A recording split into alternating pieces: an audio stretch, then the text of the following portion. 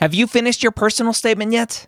Now's the perfect time to get it professionally reviewed by a medical school HQ expert advisor. We have former directors of admissions, admissions officers, and the like on our small team of amazing people. They have the inside knowledge from reading thousands and thousands and thousands, tens, if not 100,000 personal statements, going through the process and setting up the process for their whole committee. They know exactly what medical schools look for and the common red flags that can get your entire application thrown out. Take advantage of our flash sale right now, going through May 6th, up to 6,000 characters reviewed for just $150. That's a $75 discount on our regular price. Go to editmyps.com. Again, that's editmyps.com. If you're applying to medical school in 2022 to start medical school in 2023, join me Wednesday or Thursday, Wednesday night at 9:30 p.m. Eastern, or Thursday at 11 a.m. Eastern at premedworkshop.com. Go register today. I'm going to show you how to tell your story in your application. Again, that's premedworkshop.com. If you are applying to medical school in 2022, be there or be square. The Pre-Med Year, session number 415.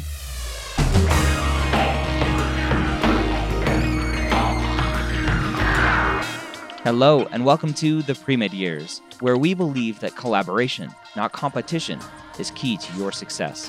I'm your host, Dr. Ryan Gray, and in this podcast, we share with you stories, encouragement, and information that you need to know to help guide you on your path to becoming a physician. Welcome to the Pre-Med Years. Thank you so much for joining me today. I have an amazing guest who is returning to the Pre-Med Years, Dr. Sunny Nakai. Dr. Sunny Nakai is the Senior Associate Dean of Equity, Diversity, Inclusion, and Partnership at California University of Science and Medicine. And I had Dr. Nakai on the podcast before. She was also part of the National Pre-Med Day that we had a while ago on actually May 28th, 2020. National Pre-Med Day, 528 to the maximum score you can get on the MCAT. But I'm excited to have Dr. Nakai back to talk about her new book, Pre-Med Prep, Advice from a Medical School Admissions Dean. Now, all the links to the book and everything else will be in the show notes or at our website, premedyears.com/415, or just go to Amazon and search for Pre-Med Prep or search for Dr. Nakai's name, SUNNYNAKAE. Dr. Nakai has tons of experience in the medical school admissions world and is sharing her wisdom with you in her book and with you on this podcast. Well, Dr. Sunny Nakai, thank you again for joining me on the Pre-Med Years. How are you today? I'm doing great. Happy to be here. I'm excited to chat with you about your journey in this pre-med and medical school world and a new book that you've written, Pre-Med Prep, Advice from a Medical School Admissions Dean. Congratulations on the book and being a published author. It's an exciting journey, huh? Yeah, thank you. It was a labor of love for sure. I feel like I birthed something, and finally completing the book and getting it out there. Yes. I cannot draw those same analogies having written 3 books, but I have this 4th one that I've been sitting on for months and months and months and months. And it's stubbornly just obviously with COVID and no time to do anything. But I'm excited to chat about your book. Before we dive into kind of the book and who's it for and what's it all about, I want to really talk about you and your journey in this whole medical education process. Now, unlike a lot of guests that I have on this podcast, you are not a physician. I forget, though, about your journey. Were you ever pre-med in your journey? So I was never pre-med. I actually talked about this in my book. I started volunteering in middle school at a community hospital, just thinking I wanted to potentially go into medicine, and realized I didn't really like sick people or bodily fluids or working in a healthcare environment, like taking care of people was not going to be my thing. So I majored in human development, just kind of interested in human interactions and relationships in undergrad, and pursued a master's in social work. And while I was doing that, I had a position at the University of Utah School of Medicine in diversity and community outreach, and just really got interested in working with pre-med students and diversity and equity in medicine, and eventually decided to pursue a doctorate in higher ed. I got really tired of people not listening to me. So I said, fine, I will just go get a PhD because I want to be heard. And then have just gone from there and continued to work with students for my early years at the University of Utah and through, the institutions that I've served at since then. It's interesting, this thought process. I didn't like the patients and the bodily fluids.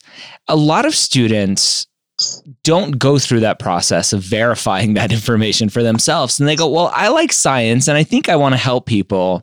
And part of your book is this whole dump the checklist mentality. Why do you think you were able to figure that out? And a lot of students who are applying to medical schools have a 4.0 GPA, have a 518 MCAT score, but they've never actually checked out the other stuff that's involved with medicine. Yeah, I think for me, being at a medical school and working in an outreach capacity, I got to actually witness these journeys of students from having the idea of, hey, I want to do medicine and being a pre-med and coming through our programs to actually being in medical school, right? And then supporting them from the first year of medical school all the way through the match and then following them in their careers has given me this really long perspective about what's important at each of those phases. So, I've seen students deeply unhappy in medicine. Like, I don't know why I chose this. It was really more about my parents, or it was really more about the prestige of the career. And it's not a place that you want to just end up, right? And it's a very expensive pivot, if you will, right? To say oh, I want to do this with my MD degree instead. So, I heard some great advice last week talking about career development, saying rather than asking people what they want to be or what they want to do, ask them what problems they want to solve, and who they want to work with, who do they want to be part of their professional, network in the world. And I thought that was a different way of thinking about it. Like, what problems helping people and loving science are obviously huge areas that we could tackle with many, many different career paths. Yeah, there's a saying in the business world that I really love that says, don't fall in love with the solution, fall in love with the problem. I think a lot of people love the solution, aka being a physician, but they actually are really in love with, well, how do I impact my community? How do I decrease obesity? How do I fix all these other things?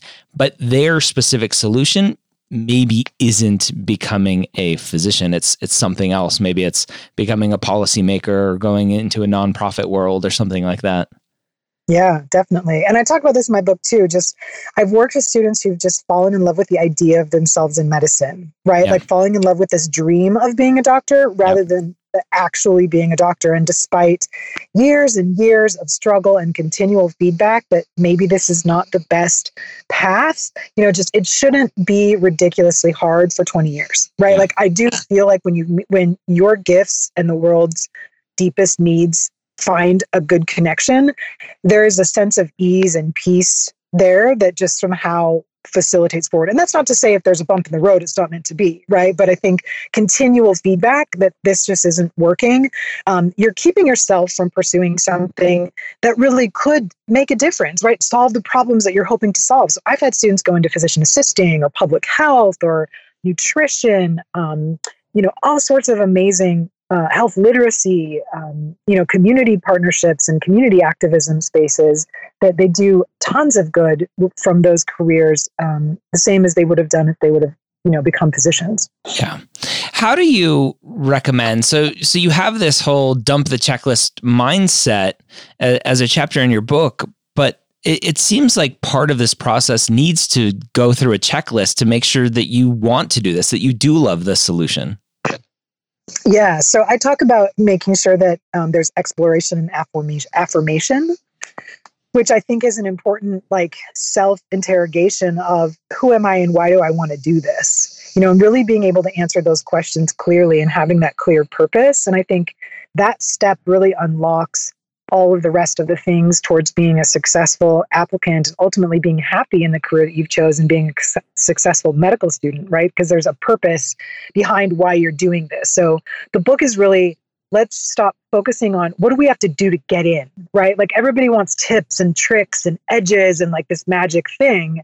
And there isn't that. It's different for every person. So the frame really should be, who do I need to be ready to be someone's doctor and to know that this is the path that I want to be on? Okay, but Sunny, this is pre-med Ryan talking. I know what you're saying and it sounds nice and pretty, but the truth is I just need the best stats possible because that's all the schools care about is the stats. And I just need to be better than everyone else in terms of total hours, right?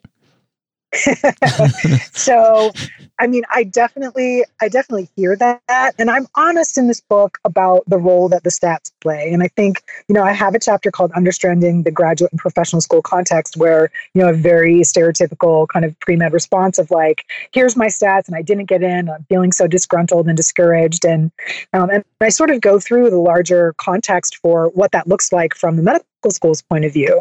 And the truth is that your GPA is not going to get you in. It can keep you out, right? Your stats can keep you out, but we don't look at the 518 and the 4.0 and go, okay, here's your ticket. We just let you in sight unseen, right? Because there's a huge, swath of students that meet that criteria every year. It's growing, probably up between 11 and 15% that don't get into any schools they apply to with those really incredibly high numbers, right? So that tells you nationwide, we care about much more than that because taking care of patients every day and the many roles that people have to fulfill as physicians are a lot more than test taking and going to class, right? It's more than just showing up and going through the motions. There's an element of investment that we look for in an application that, like I say a lot in the book, you just can't fake the authenticity part, right? It seems like sort of, silly to say and obvious to say that, but it's very true.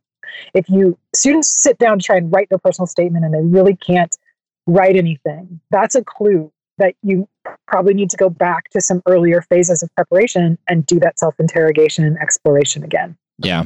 When I talk to students who have been rejected, they have the 520, the 3.9 GPA, and they've been rejected. And I ask them, why do you want to be a physician? And they're like, well, and the first question I almost always ask is, tell me about your most meaningful clinical experience. And they usually blank, which tells me they haven't explored. Like going back to very early, you had this fortuitous experience of like, I don't like this. This is not what I see myself doing. They haven't gone through that process. And so they can't. And this is an essay that you wrote on your website a long time ago. I don't know if it's still available, about reflection, right? Really being able to explore who you are and why you're doing it, not just that you did it, right? And I do a lot of stuff with Dr. Scott Wright now, former director of admissions at UT Southwestern. And he says, it's not what you did. It's not the what, it's the so what, right? What does that mean to you in this grand scheme of things? And you can't compare that to another student. It's all about you. Why do you think students struggle with that so much? I think students have had a very curated and formulaic winning combination for being successful up to this point, particularly those that medicine tends to sort of attract first and foremost. So type A, very high achiever students, right? So I do this, I do this, I do this, I get this. And especially high achieving students have never experienced a disruption in that personal formula. And so when I talk about reflection and, what do these things mean? Why did you do these things? And what do they mean to you? Like the meaning making part is what makes it significant. So I give an example in my book of, you volunteered at a homeless shelter for 1,000 hours.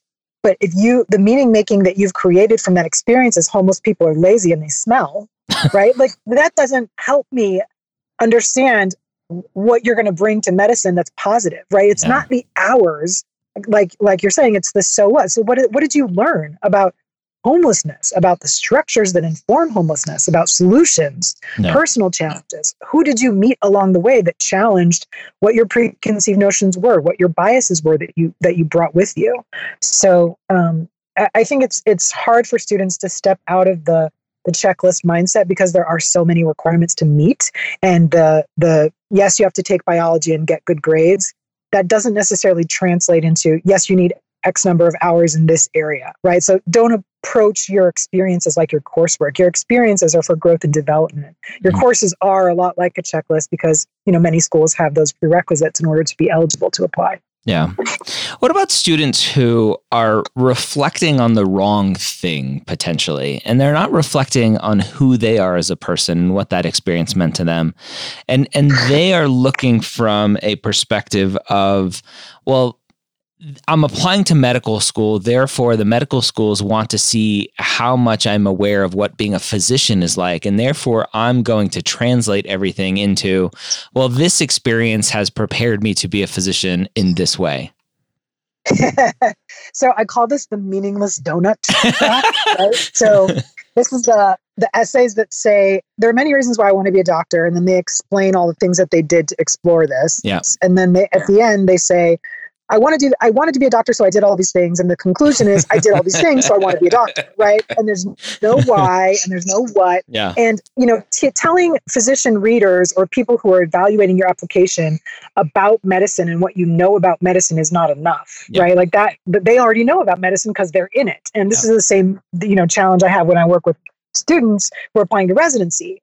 Telling anesthesiologists what they do is not helpful. They already know what they do. You need to tell them who you are and why you want to do that, right? Like, what is this career path shaping up to be? So I think students want to sort of, present evidence that they know. We do want to know what you're getting into, but if you can tell us about a meaningful encounter with the patient, that tells us that you do without preaching to us about the nuts and bolts of the profession, right? Yeah. Like understanding the nuances and the insights.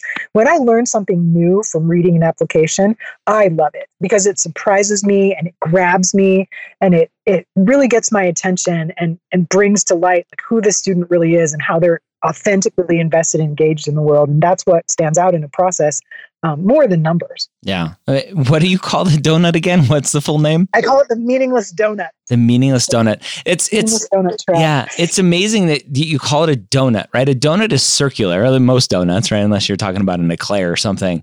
But as soon as you, like the way that you describe that, and maybe it's just because I'm a huge nerd, I immediately thought of Excel spreadsheets and the circular reference error that will happen if you're trying to do a formula that is like using another formula that's using itself. It's like, I can't do this because it's just going in a circle and it won't work. And it's like, it's exactly what you're describing as students doing this. The other thing that I see is that students will set up their essay and go, well, I know that to be a physician, you have to be compassionate. And I'm like, okay, I know what's coming next. You're going to show me a time where you were compassionate. And so basically you're saying to be a physician, you have to be compassionate. Look, I have compassion, therefore I should be a physician. I'm like, I don't think it works that way. Right. I read an essay earlier this year about a student who was talking about, how they, again, trying to show how they've exhibited compassion, and they dressed up in costumes and went and visited these kids at the hospital. Mm-hmm. And it was like, I felt so good because I did this service, or like, this feels good to me. Right. But like lots of things feel good. Lots of things make us feel fulfilled. Lots of things are a great outlet for our skills. It's the meaning making. So the example that I give in my book is a student who volunteered at the YWCA to teach self-defense, right? And was working with women, was like, so, the reflection was, it's really great to use my talents to help my community. And I'm like, anyone who's not in the reasonable realm of sociopathic would draw that same conclusion, right? Anyone could write this reflection for you, but what about it for you was interpersonal learning. So I challenged him to ask people why they were there. Like before class started, have people introduce themselves, ask them why they're taking the class. And then he came back and was like, I had no idea how unsafe the world was for women. Like I just totally, I knew it, kind of knowing it fact-wise, but personalizing it with people who are coming. And then I started thinking about all of the implications of why are we trying to teach women to defend themselves? Why don't we make the world safer, right? Then it's this whole opening up of learning.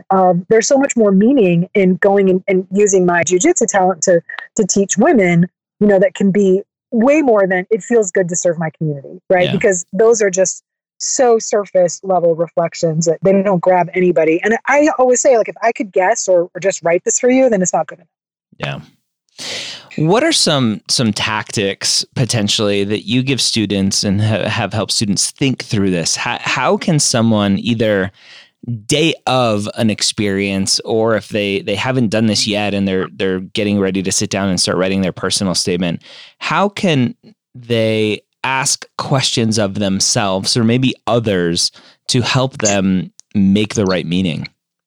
Yeah, I talk about the growth zone a lot in my book, and it's like I was going to call it the secret sauce, but my editor thought that was really cheesy, so I think we call it the secret ingredient or something different than that. But I was like, no, it really, the secret sauce is really growth, right? It's really challenging yourself, and so journaling and reflecting, or just even having conversations with a group of peers, it's important to pay attention to surprise. Because that usually tells us maybe where our biases were before we went in. Discomfort is a huge flag that gives us kind of insight to ourselves to reflect on our growth or something that's changing. What brings you joy? What brings you sorrow? Things that are still bothering you, things that are still kind of on your mind days later. What about that encounter bothered me? Or what? And the beauty of that is that it's a skill that you can bring with you into any path that you choose moving forward, right? Even if you end up working in an office, or let's pretend like you become a physician and you have an encounter with a patient and it's bothering you 2 days later, going back and reflecting on that and saying, how do I need to grow as a doctor to be able to connect with this? Why do I think that I didn't make this connection, right? It's an iterative process of self-discovery, if we can pay attention to those moments of joy and sorrow, discomfort, surprise. From the medical school side of things, where do you think students fall flat the most common way, like the biggest mistake that they're making in terms of their application? I think that they try to be everything to everybody. And students have started to really just apply with this kind of shotgun approach. Which hurts consideration for all students, because everybody just overwhelming tons of schools with applications, thinking that the more I apply to, the better my odds are. Yeah. And the data doesn't really show that. The data shows that there's a diminishing margin of utility, around, it used to be between 11 and 13 applications. I think it's around 15 applications now that kind of maximizes the chances that you'll find the right fit. Yeah. So applying to more schools doesn't increase your odds, right? So students often will, well, I don't really like research, but I went and did this research just so I could put it on my application, and I want to apply to these schools that champion research as part of their mission. But if that's not what you like and you're not drawn to that, why are you trying to fit into that mold in that box, right? Like, and you're probably not going to be that great of an applicant at an institution that's championing research if you did it as a box checking kind of, exercise in order to meet eligibility for that school. So I think trying to sort of appeal to every single school. I mean, that's a big secret too, is that you're not going to be everything to all schools. If you're a great applicant, some schools are probably going to say no to you because you don't fit what they're looking for, right? Because there's a whole, array of missions and emphases across the schools that exist out there. We've talked about this before, but I want to talk about it again because you just brought it up. And that's really the fit aspect. I think students, and I don't know if it's an undergrad kind of mindset of the undergrads aren't necessarily looking at fit and they're looking at students and stats, but it seems like students are completely ignoring fit when applying to medical school, and they open up the MSAR, they go, here's my GPA, here's my MCAT score, show me that list and I'm going to apply to all of those schools. And even just literally yesterday, someone in the pre-med hangout, which I know you're in and frequent, said their friend applied to 60 schools. And I was like, I was disgusted almost. Like, that's a lot of money, number one, that the AAMC doesn't need. And that's a lot of probably distraction of impact when writing those essays, that they were so spread thin that they probably didn't do a good job writing all of those essays. Yeah, I think that the fit part is challenging. And, I guess for me, I see it on the med school side when students get there. Students who went to a community-based distributed model brand new medical school that wanted to go into plastic surgery and were angry they didn't match in plastics. I'm like, you chose a community-based primary care school and you're surprised that they didn't have infrastructure to match you into plastic. But students don't think about, what do I want to do? Like, again, what problems do I want to solve? What communities do I want to be a part of for my career, right? You're not just getting an education. You are starting a professional journey. You're joining a family of sorts when you choose a school, and that that has kind of identity implications as well. So I talk about this in my book too, a student who went to a school that had mandatory class from 8 to 5. And it was very small. There was like 40 some odd, students in the class, and it was completely the wrong curriculum structure and fit for how the student learned. And they ended up struggling mightily, despite being very prepared, just couldn't learn, weren't being allowed to learn the way that they learned best within the structural constraints of the way the curriculum was delivered. So I think it's good to know yourself, both your professional goals, yourself as a learner, what interpersonal supports you might need. I mean, I've worked with students who left home for the first time in their late 20s to go to medical school. I don't recommend that. If you have not left home before, don't move 3,000 miles away to go to medical school by yourself. I mean, or ask yourself, am I going to have these external support structures in place in a way that has helped me get to where I am, right? There's a certain success formula that students should be thinking about. How did I get to where I am? And what about that do I need to recreate in my medical school environment in order to be successful? So how does a student determine fit? The websites out there all look the same. The vision statements, mission statements, they all look the same. How is a student, especially now with COVID, where you can't really go to a school anymore, although school tours like undergrad aren't really a thing for medical schools. How is that done?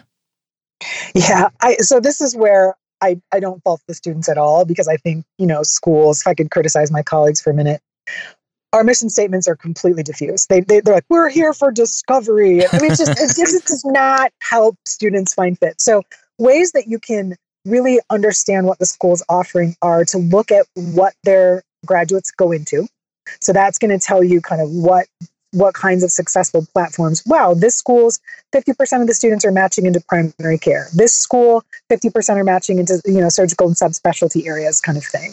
Are there dual degrees offered? What does the curriculum structure look like, right? So if you look into a lot of schools will have curriculum maps or overviews. So perusing well beyond just the admissions page, well beyond the admissions leaflet, and just looking at how the curriculum is delivered, what types of programs are offered, what graduates say, and connecting with current medical students who are at that school, saying, these are my goals. Do you think that there's going to be outlets here for the things that I'm hoping to do and develop, as a physician? But you really have to kind of go above and beyond to do your homework statements. We're actually working on a holistic review team right now to look at, can we even categorize mission statements in some way that's going to, or should we be having some sort of fit worksheet, right, that schools have to fill out so we can be more transparent to signal to applicants that we want them? Because I think part of it is getting lost of schools, by saying we want the best and the brightest and we're here for discovery. Well, if they're really holistic and they're interested in, like, say, first-gen students, right, or immigrant health, that's getting all washed out, right? So how can we add more specifics to our mission indicators to help applicants find us? And that would reduce the work for admissions overall, and also help students, be more efficient in their application process. Yeah. One of the things that has come up a bunch doing a podcast series called Ask the Dean with Dr. Scott Wright is with his background in admissions and from he was the former executive director at TMDSAS. So like the whole application service to Texas schools is he has this mindset or this thought, which I completely agree with, especially with what happened at Utah, with schools are very scared to put out statements that say this is who we're looking for, because then as soon as they want to accept someone who doesn't look like that, then it's like, well, what sort of legal ramifications are we opening ourselves up to because of this? Yeah. How do schools fix that? I mean, should there be a special carve out for admissions so that in the legal world, so that schools can pick who they want and not fear ramifications? Well, I think there is quite a bit of deference in the courts to professional schools admitting, because again, you're being admitted to a profession, and it's a much tighter kind of, implication. When we admit people, I like to tell students, we're directly responsible for you, right? You're one of our students. We're going to teach you, sit next to you, potentially have to talk to you when you screw up or do something that you're not supposed to. Like you're our problem. And not just for those 4 years, right? For life. Exactly. You wear our institution's badge wherever you go from that point forward. So it's very different than at the undergraduate level where there might be thousands of seats and the people who are doing admissions are never going to have to deal with you. So if they make a mistake, they're like, whatever. So we pay attention to, oh my God, 100 times. This person is, this is how they treated XYZ person on the phone because we're thinking about having to deal with this student and help them launch their career, over the long haul. Yeah. So I do think that there should be explicit messaging around what you consider to be plus factors, or to talk about the kinds of patients that your institution is hoping to serve effectively and what sorts of backgrounds and experiences would make someone more prepared to serve that patient population. And you don't necessarily have to be of that identity to gain experience or expertise in serving underserved communities, right? It's really about the demonstrated experience. And if you do it right, and you go there and you roll your sleeves up and you get your hands dirty and you really interrogate yourself, you can find, I've worked with tons of amazing physicians, identities aside, who are just really great at what they do in serving specific populations that are underserved, and they're not all necessarily like underrepresented, say, or first-gen students or have an immigrant background, but they've invested in those communities and have worked in them long enough and humbly enough to listen and develop that skill set. Yeah. Part of the book, you have some advice for students and on working with their advisors. I think one of the biggest struggles that I see in the pre-med world is a negative slant towards advisors giving the wrong advice, advisors giving bad advice, advisors being what one advisor at UC Davis says, the career killer advisor of like you can never get into medical school now, you got to C in organic chemistry. What have you seen as an effective way for pre-med students to work with their advisors? I mean, I really think about it as, I added a chapter for advisors and mentors at the very end, like right before we went to final proofs, because I thought I really need to write something about the kind of mentality that advisors and mentors should be using. And what I say is be a personal trainer and not a talent scout. As an admissions dean, I don't need you to pick people for me. I need you to help people develop along whatever spectrum they're at, right? A personal trainer takes all comers, elite athletes, all the way to people who are just starting, and says, let me meet this person where they are and give them the tools to move forward in their health journey, right? So it's the same thing. Like, I wish more advisors would do that rather than having kind of this talent scout hat of like, we're going to wean the field for you. Because I don't want advisors to do that. And I don't see that as their role. You can thank me later. Yeah. I mean, it's so frustrating. I think, you hear about like the dream killers and whatnot. So I think for students, I have this whole chapter about how to work with your advisor and the important things that your advisor may be able to do for you, like nuances around classes and scheduling and, resources. And then I have a whole section about when to ignore your advisor, right? Because so many of the students I've worked with have been actively discouraged by advisors. And funny, the very first review of the book, I only had the negative section about like, don't work with your advisor. And this is when you should not listen to your advisor. And it was being reviewed for publication by advisors. And so, I got some very, cheeky feedback back that was like, you're telling students not to work with us. And I thought, okay, I have stories of working with advisors that have been amazing, right? They're just not as salient to me because most of the students that ended up gravitating to work with me were ones that were not successfully able, to work with advisors and didn't get support and were turned away. So I really had to balance that section. And kudos to the peer review process, because I think it's a more balanced and fair approach of, yes, you should absolutely work with your advisor. And if you find that you're being turned away, here's some strategies that you can do to continue your journey without an advisor. Yeah. Where can students find your book?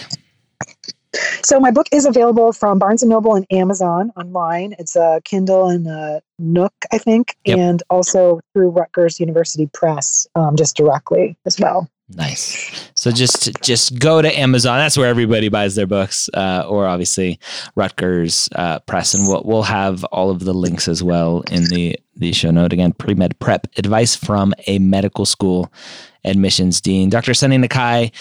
Final words of wisdom for the student who is out there struggling on their journey, and just questioning whether or not this is what they should be doing. Yeah, I want to say I wrote this book just for you, just for that student. And I think, with chapters for undocumented students and, I really talk about non-traditional students and reapplicants and first gen. I wanted to put those stories of students front and center, and the book is really based on students I've worked with over the years from a huge array of backgrounds that we don't typically see as front and center in the preparation, materials that are sent out. And so I wanted to support the journeys to really encourage diversity in medicine of all kinds and all backgrounds. I think we need that in order to really meet the needs of our country. So I wish I could spend an hour, or a whole day with every pre-med student who needs encouragement, but this was my next best thing was to sort of try to put everything in writing to encourage those journeys. All right, there you have it again, Dr. Sunny Nakai sharing her wisdom with you here on the podcast and in the book. Again, Barnes & Noble, Amazon, Rutgers University Press. Go find Pre-Med Prep: Advice from a Medical School Admissions Dean. Go check it out. And if you like it, go leave a review on Amazon. That's where everyone loves to see those reviews. I hope you enjoyed this episode. I hope you enjoyed the wisdom that Dr. Nakai shared. I hope you have a great week. We'll see you next time here on the Pre-Med Years.